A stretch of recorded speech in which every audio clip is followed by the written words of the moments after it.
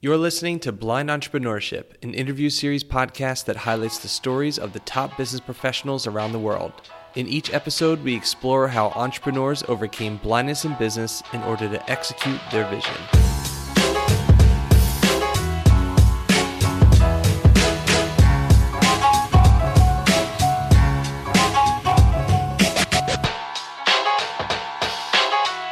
This podcast is brought to you by Penji. I'm your host, Jonathan Grzybowski, and today we have Aaron Walker on the show. Aaron is a businessman and life coach. He has inspired many through his leadership, mentorship, and consistent pursuit of excellence. He enjoys helping others and believes experience is a great teacher. 39 years of entrepreneurship and marriage have given Aaron a wealth of experience. Aaron continues to reach new heights and broaden his perspective of the terrain by examining his experiences and growing from them. Some of the highlights of this episode for me is that you ever just talk to someone and instantly connect with them. That's the perfect summary of this episode. I did a decent amount of research prior to this episode to further understand Aaron's approach to business and background. I initially reached out to him because I was curious to hear about his book, A View from the Top, and also about his masterminds. What I got was so much more. Initially, masterminds have been this relatively gimmicky way of getting together like-minded people to talk about making money, but never truly do.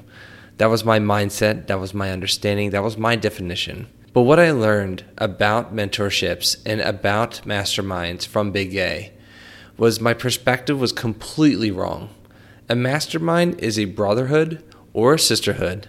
It's a place where you can rely on others to bring you up when you're down, or celebrate the successes that you have that surround you. This episode isn't just an education about masterminds. It's an episode that defines how important relationships are. Big A also goes into detail about his love for family and a few anecdotal stories that are absolutely amazing and an absolute joy to hear. Let's get to it. Today's episode is sponsored by Penji. Are you in charge of marketing for your business and need graphic design support? Let Penji design anything you need for your business, from a logo to your marketing materials, sales sheets, social media content, and so much more. Penji helps you achieve more with unlimited graphic design support, daily output, and a dedicated project manager, all at one flat monthly rate. We have an exclusive offer to the blind entrepreneur community. Head over to penji.co and use the coupon code BLIND for 15% off your first month. Again, that's penji.co, penji.co, and use the coupon code BLIND for 15% off your first month of Penji. And now, let's get to today's episode. Aaron, welcome to the show. Hey, Jonathan. Thanks for having me, buddy. Oh, absolutely. I'm excited for this one. So before we get into the episode, we have to lay the foundation as to why you are a qualified expert to talk about living a life of success and significance. You know, I had a lot of success early on as a young entrepreneur, 18, starting my first business, retiring at 27. Going on to sell out to a Fortune 500. And then by the time I was 40, we had built multiple businesses. And you know my story a little bit, and we'll get into it if you want to. Had a horrific automobile accident when I was 40 years old where I ran over and killed a pedestrian. Took the next 5 years off and discovered that I had no significance in my life. Great success financially, but no significance. And I've spent the past 18 years really diving in to having a measure of significance. I've written a couple of books now. We have mastermind members all over the world. And I feel like that I am the expert, quite honestly, in how to teach you also, after a dozen businesses, to live a life of success and significance. Well, we're excited to get into all of that. And I'd like to kind of take you back all the way to the very beginning. And so the story goes back as far as you growing up in a relatively poor household. But the interesting thing that I found was the impact that your father made in order to kind of lay the foundation from what I believe to lay the foundation to what you are today, which is a 39-year veteran entrepreneur. Mm-hmm. Can you talk a little bit about the significance of growing up from where you were and the teachings that your father inevitably gave you? Yeah.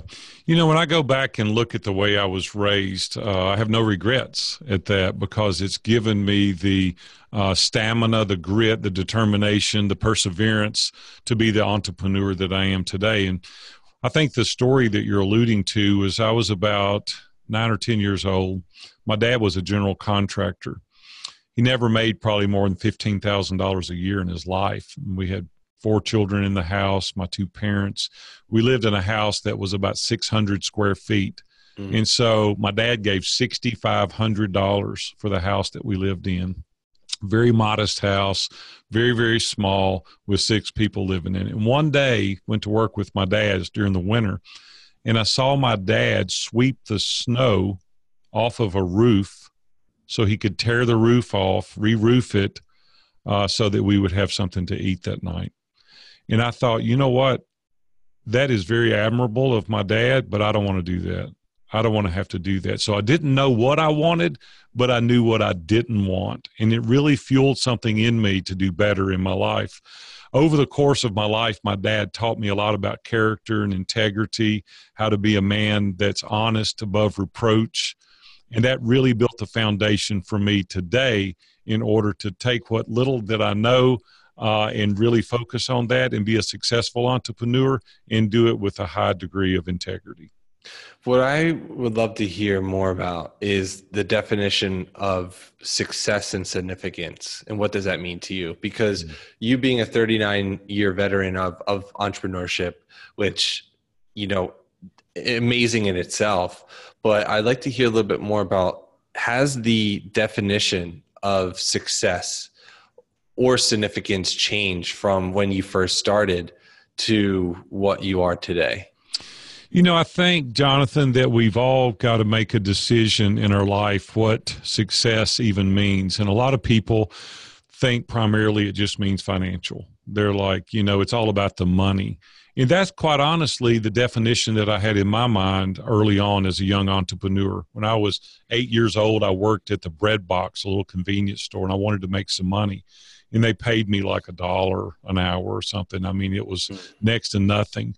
And then as I got older, my dad made an offer for me to go to work with him at a beauty shop and turn it into a pawn shop. And I didn't even know what a pawn shop was. And at the end of that, when I was 13 years old, I asked Herb Berry, I said, hey, could I have a job here? And he said, what would you do? And I said, I'll do anything you want. I'll clean up, I'll sweep, I'll wipe these showcases off. It doesn't matter to me. I'll do whatever you want. I just want a job. And he paid me $1.70 an hour. He hired me on the spot, and I worked for the next 2 or 3 years for $1.70 an hour. And at the time, I was always thinking not about significance. I was thinking about making money. And as I got older, I went in partners with a couple of guys, and my focus was on making money. I wanted to make a lot of money because I'd never had any money, and I wanted to make a lot of money. And we did. I mean, we sold our company at, 27 years old to a Fortune 500, and we were through. It was like, this is utopia. This is the American dream. I go from broke as a convict to retiring at 27 years old after not having anything in just a 9-year period. And I thought, this is amazing.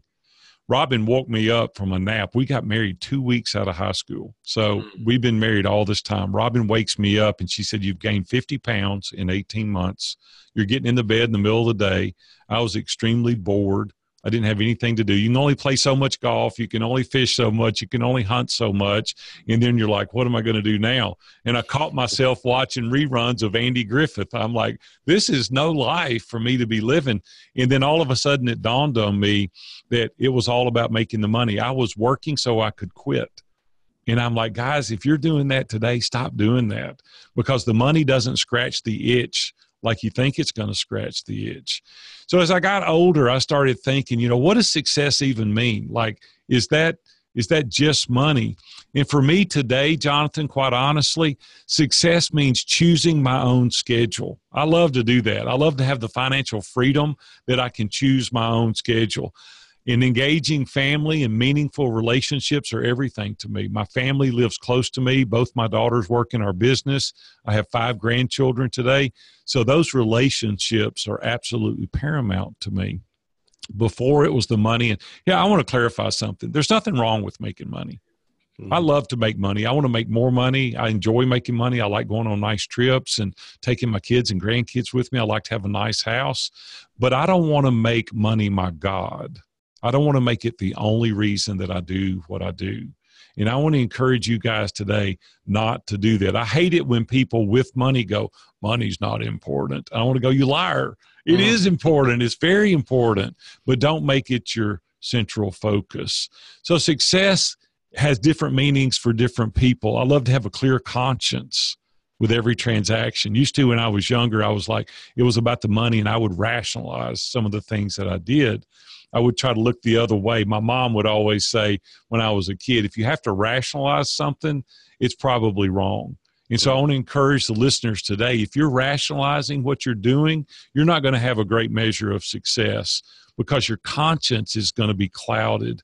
And I would encourage you to do that. Many other things, being content without being complacent. And a lot of people don't understand that. Like, I think we're supposed to be content in every situation, but not complacent. And you've been following me for years. You know, man, I like to pedal to the metal. I like to get up and go. But for me, that is being successful. It's not being complacent, but it's being content. And then the last thing for me in being successful is I want to leave a legacy of wisdom. Someday when I'm parallel and I'm done, the time has come, I want people to say, hey, that guy was hugely successful because he left a legacy of wisdom. Like Jonathan's life was impacted. It was different. It was better as a result of having known me. And if I can accomplish those things over the course of my life, I think I'll be successful. And you're doing that very well with the mastermind groups that you're holding. And something that I heard that I'd never even thought about until I read it in, whether it was like another blog that you wrote or maybe one of your podcasts, I'm not entirely sure where I saw it, but you bring up the idea behind isolation is the enemy of success. Isolation is the enemy to excellence. Oh, correct. I'm sorry. It was That's okay. It was misquoted then. So no. Isolation is the enemy to excellence. Can you expand on that a little bit further, please? Yeah. When I was a young businessman, I was pretty cocky. I was. I thought I was the golden child. I thought, hey, I come from nothing, and I've had these successful businesses. You would have not, Jonathan, had me on your podcast as a guest in my 20s or early 30s. I can promise you. Because I thought, hey, I got this thing. I can do this thing. And so I didn't surround myself with other people. I was kind of an island. I was to myself. And Robin cornered me one day in an argument we were having. And, I said, hey, I got this. And she goes, you know what? You're pretty condescending. You can be pretty arrogant, and people don't like being around you. And, man, it hurt. I mean, when she said that, it stung. And I thought, man, I'm going down a bad path here. Just because you've been successful at a few things doesn't mean that you can isolate yourself. So when I started thinking through that, and I read that quote, it's not original to me. I read that quote, but it really meant something to me. Isolation is the enemy to excellence. So years later, Dave Ramsey came to me at the Curb Center in Nashville. We were at a concert. Dave and I have been friends since he started. I was his second sponsor on his radio show, and we sponsored his show 21 consecutive years. And so out of that came a great friendship. So back in the early 90s, when I started advertising with him and we grew that relationship, shortly after that, Dave came to me one day at a concert, and he said, hey, I want you to join my mastermind group. And I'm like, Dave, I don't even know what a mastermind group is. And he started laughing, and he said, just come to my office. He lived in Franklin. I live in Hendersonville. It's about 30, 40 minutes. He said, just come to my office.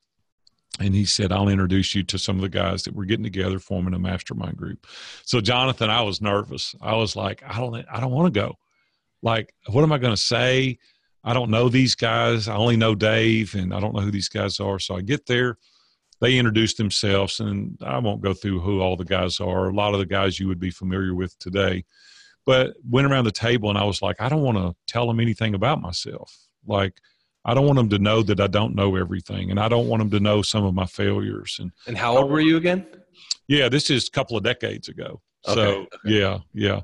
And so I said, I don't want to tell them these things. I don't want to expose myself. I don't want to, because if I do, then they won't think as highly of me. That's what I thought. As I continue to go week in and week out, week in and week out, year after year, I loved it because they were guys that were non-biased.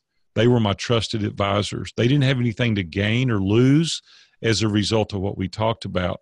So I let that veil down. I let this shield down.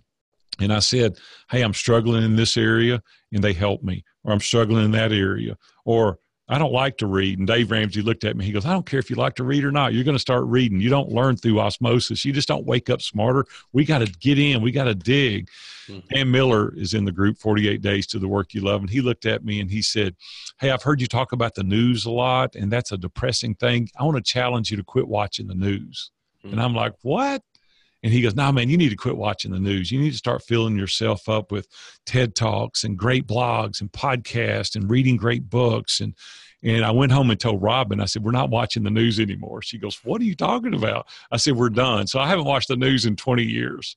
And I'm like, done with that, because I can't take another baby killing and a murder and a rape and a bombs. But it's like, man, you go to bed and try to sleep and you can't. But instead now we're reading positive things and we're helping radically change the lives of other people in a positive way, not in a negative way. And I started discovering that I couldn't do these things on my own. See, I didn't have the willpower. I didn't have the stamina.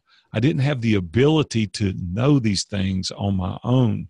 And when you're surrounded by 10 people on a regular basis that give you that encouragement, they empower you, they lift you up, and they say, you can do this thing, whatever it is that you're trying to accomplish. It negates the isolation, and now you become excellent at everything that you do. I've personally never been to or have partaken in any type of mastermind group. I consider interviews, this podcast, as my version of a mastermind group.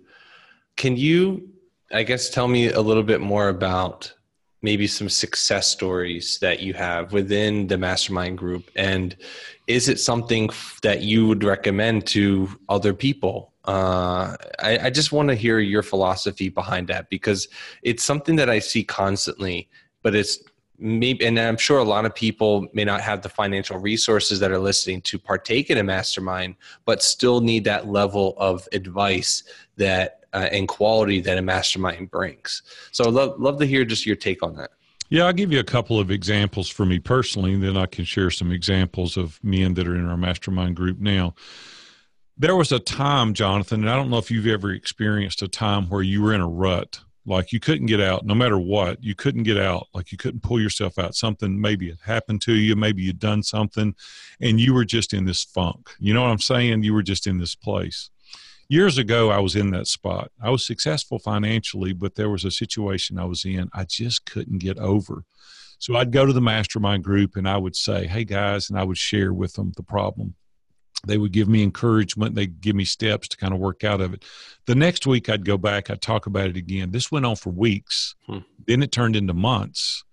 So one day, I'm at the Ace Hardware store in Hendersonville, Tennessee. Saturday morning, my phone rings, and I look at the phone, and it's a guy named James Ryle. James Ryle is a speaker for Promise Keepers, traveled all over the world. Best storyteller I've ever heard in my entire life. He was in our mastermind group. This guy was amazing. I've never heard a storyteller better than this guy. And we never talked to each other on the weekends, ever.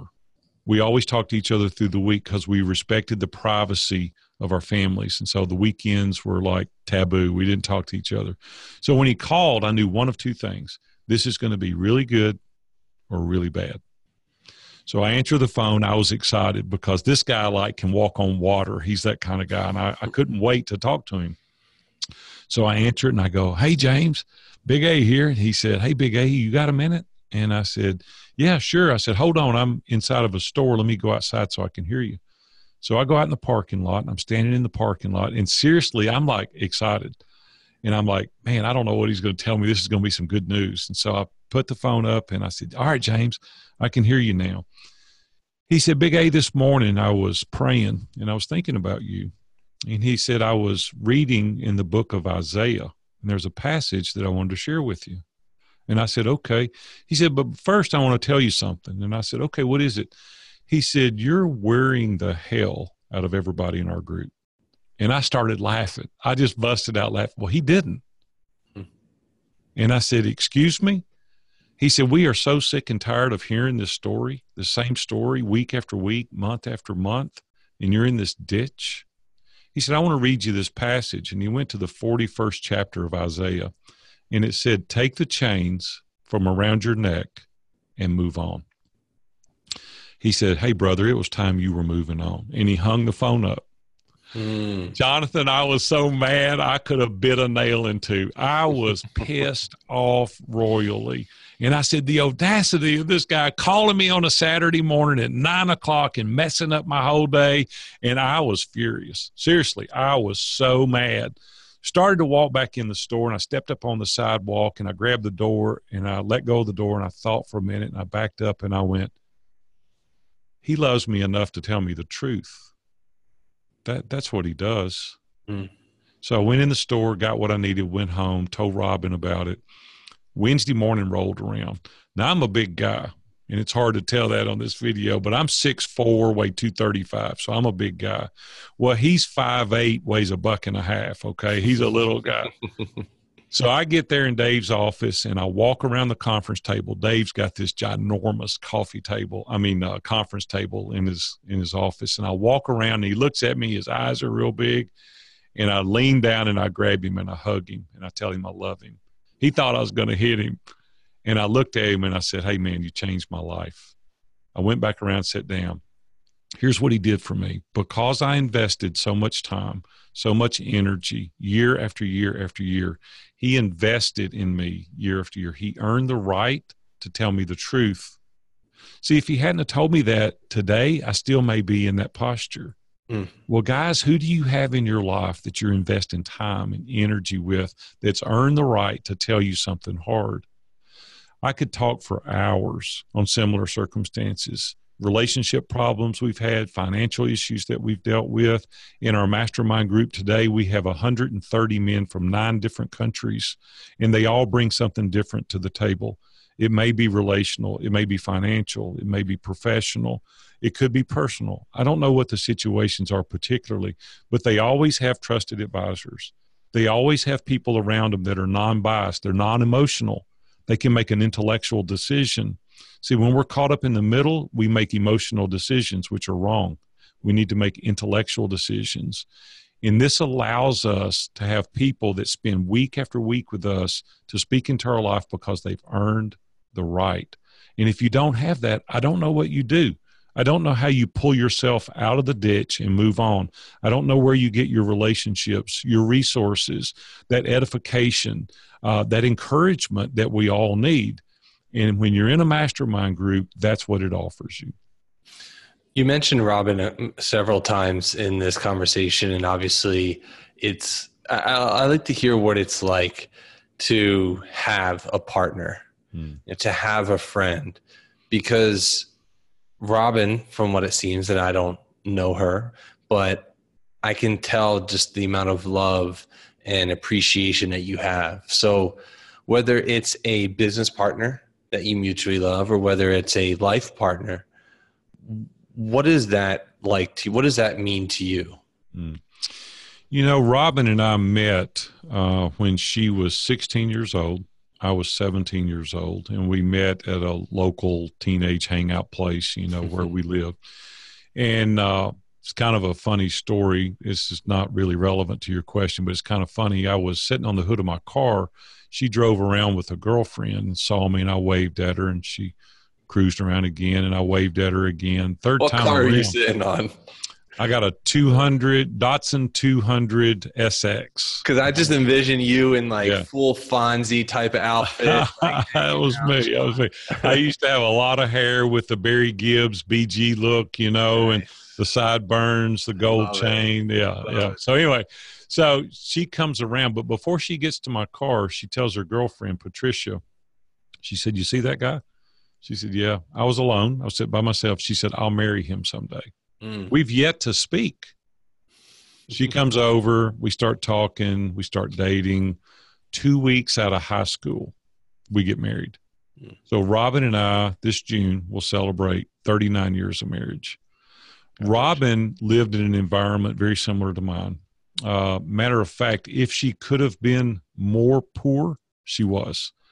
Robin is one of 6 children, and her dad was in construction as well. She was the baby of 6, 5 sisters and a brother. So there were 7 children total, and she was the baby of the group. All the other kids had gone by the time we started dating. So Robin and I forged a great relationship in that. Robin's been my biggest advocate. She's been my biggest supporter.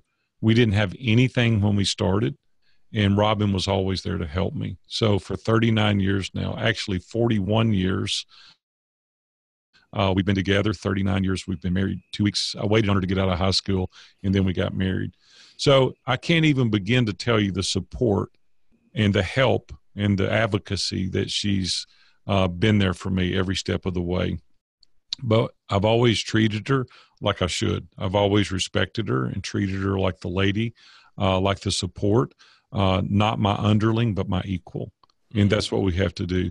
You know, guys, it's the same thing that we have to do in partnerships. And Jonathan, if I could be allowed to share a story with you about a partnership arrangement, I think will be beneficial.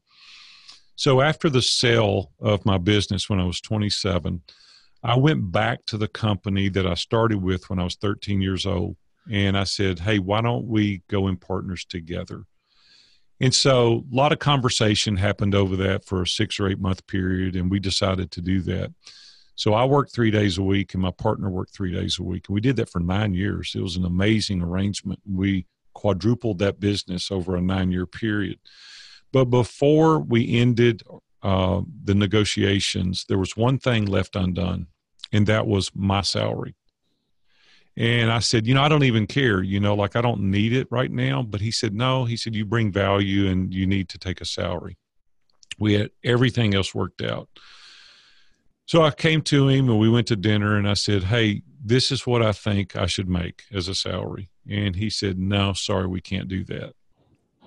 And I didn't know what to say. It caught me off guard. It was like, you know, we had a great relationship and I didn't know what to say. And so we paused and there was this silence. And I'm like, well, I told you that's cool. So whatever you think is fine with me. And he said, no, the truth of the matter is you're worth double that. And that's what we're going to pay you. And I'm like, what? And he said, no. He said, you bring a lot to the table and you're worth double. Well, I had said a pretty good salary, you know what I mean? I mean, when I said it, and then I was taken back. And then he said, no, listen, Big A, he said, we're going to write this thing, and I want you to be happy. I want you to be totally satisfied. That did something in me at that dinner that night, showing that that partner cared enough about me to pay me double what I asked for. And as a result of that, we both locked arms. We formed this culture and this chemistry that we quadrupled that business in a 9-year period. See, if he had tried to undermine me or undercut me, it would have equally done something detrimental. It would have taken something away. So my point in telling you the story is always think about the other person. You always want to think about your mate. You always want to think about your partner. You want to think about their good. You want to be that servant leader.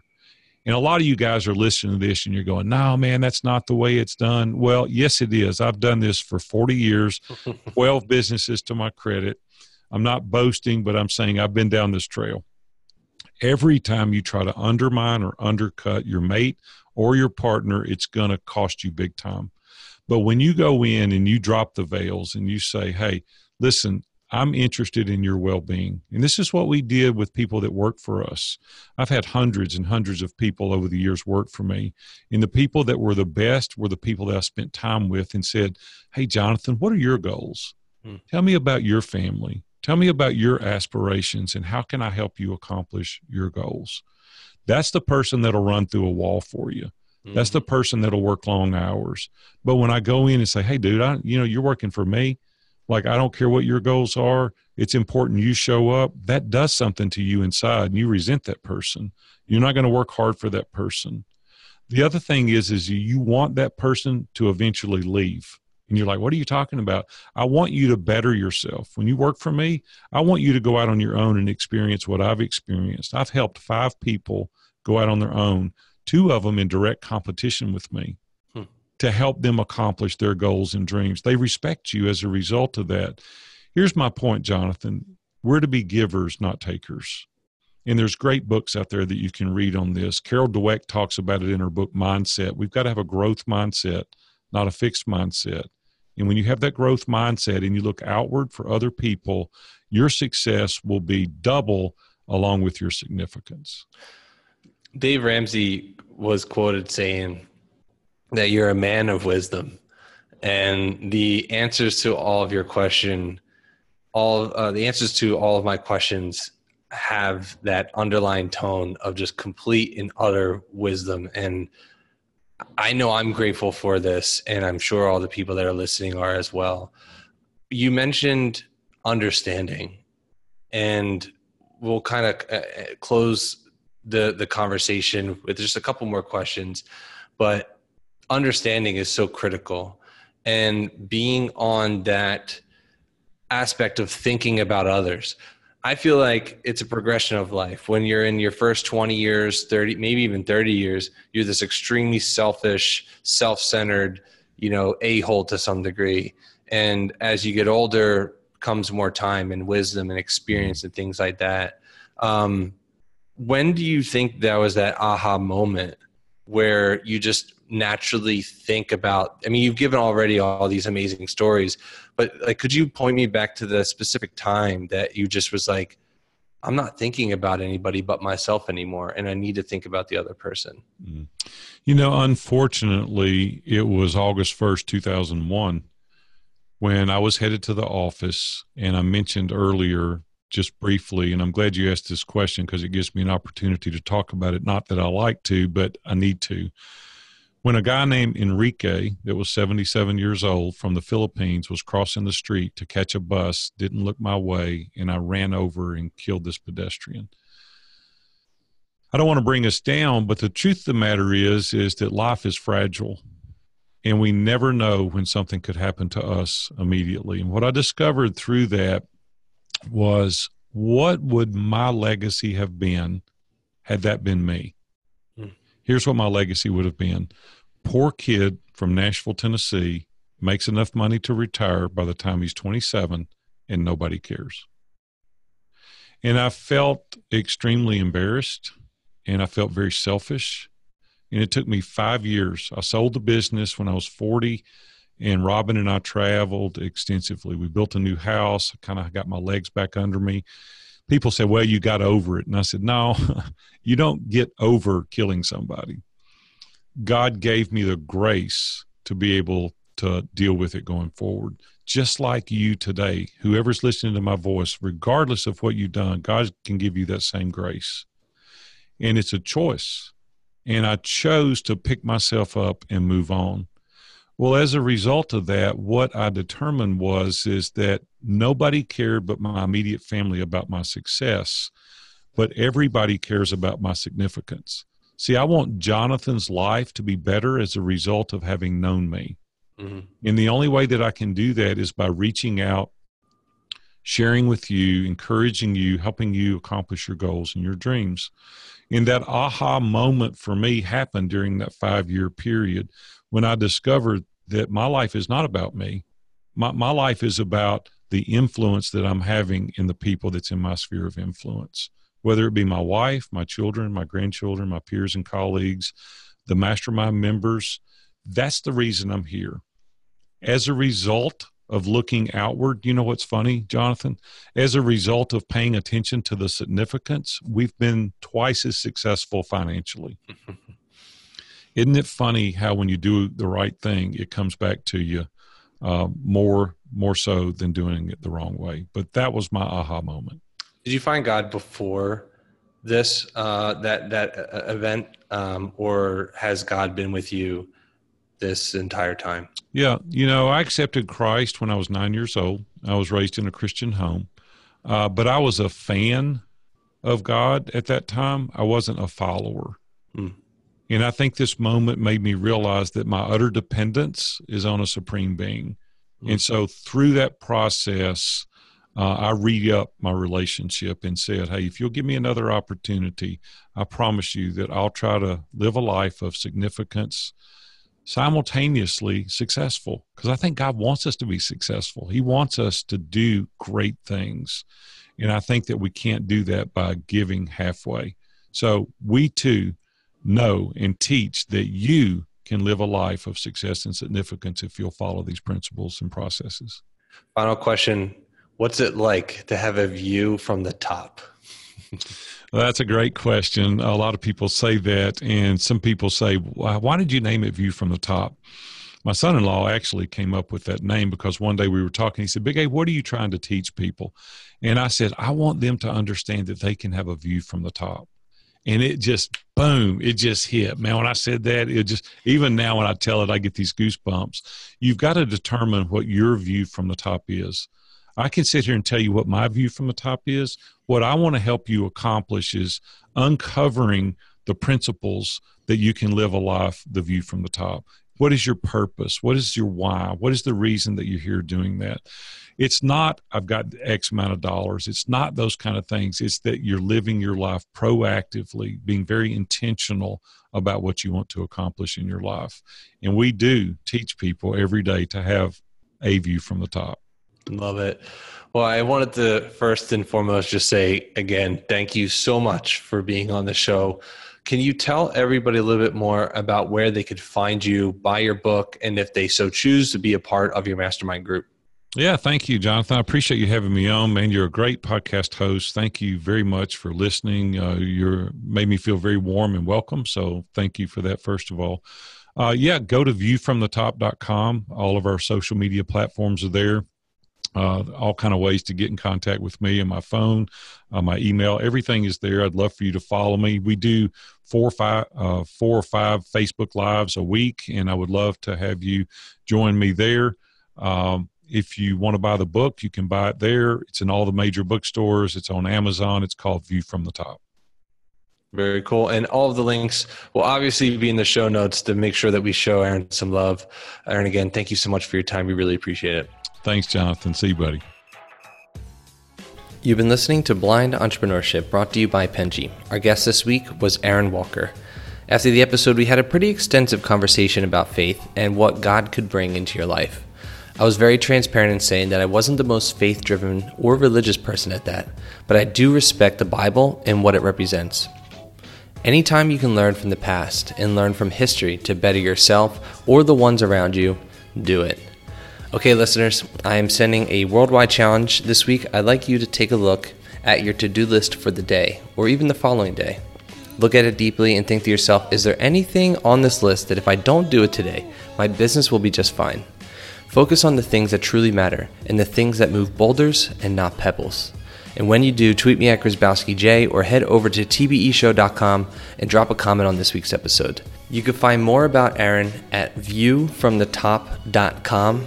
The link will be in the show notes. And for us, you can check Penji out at penji.co if you need simple, easy, and affordable graphic design solution for your business. And head over to our podcast website, which again is tbeshow.com. If you enjoyed this episode, it would mean the absolute world to me if you were to share this podcast with a friend, or at the very least, share it all over the interwebs. It's the only way that we can cure blindness in business. Go out there and execute your vision, everybody. Have a great rest of your day.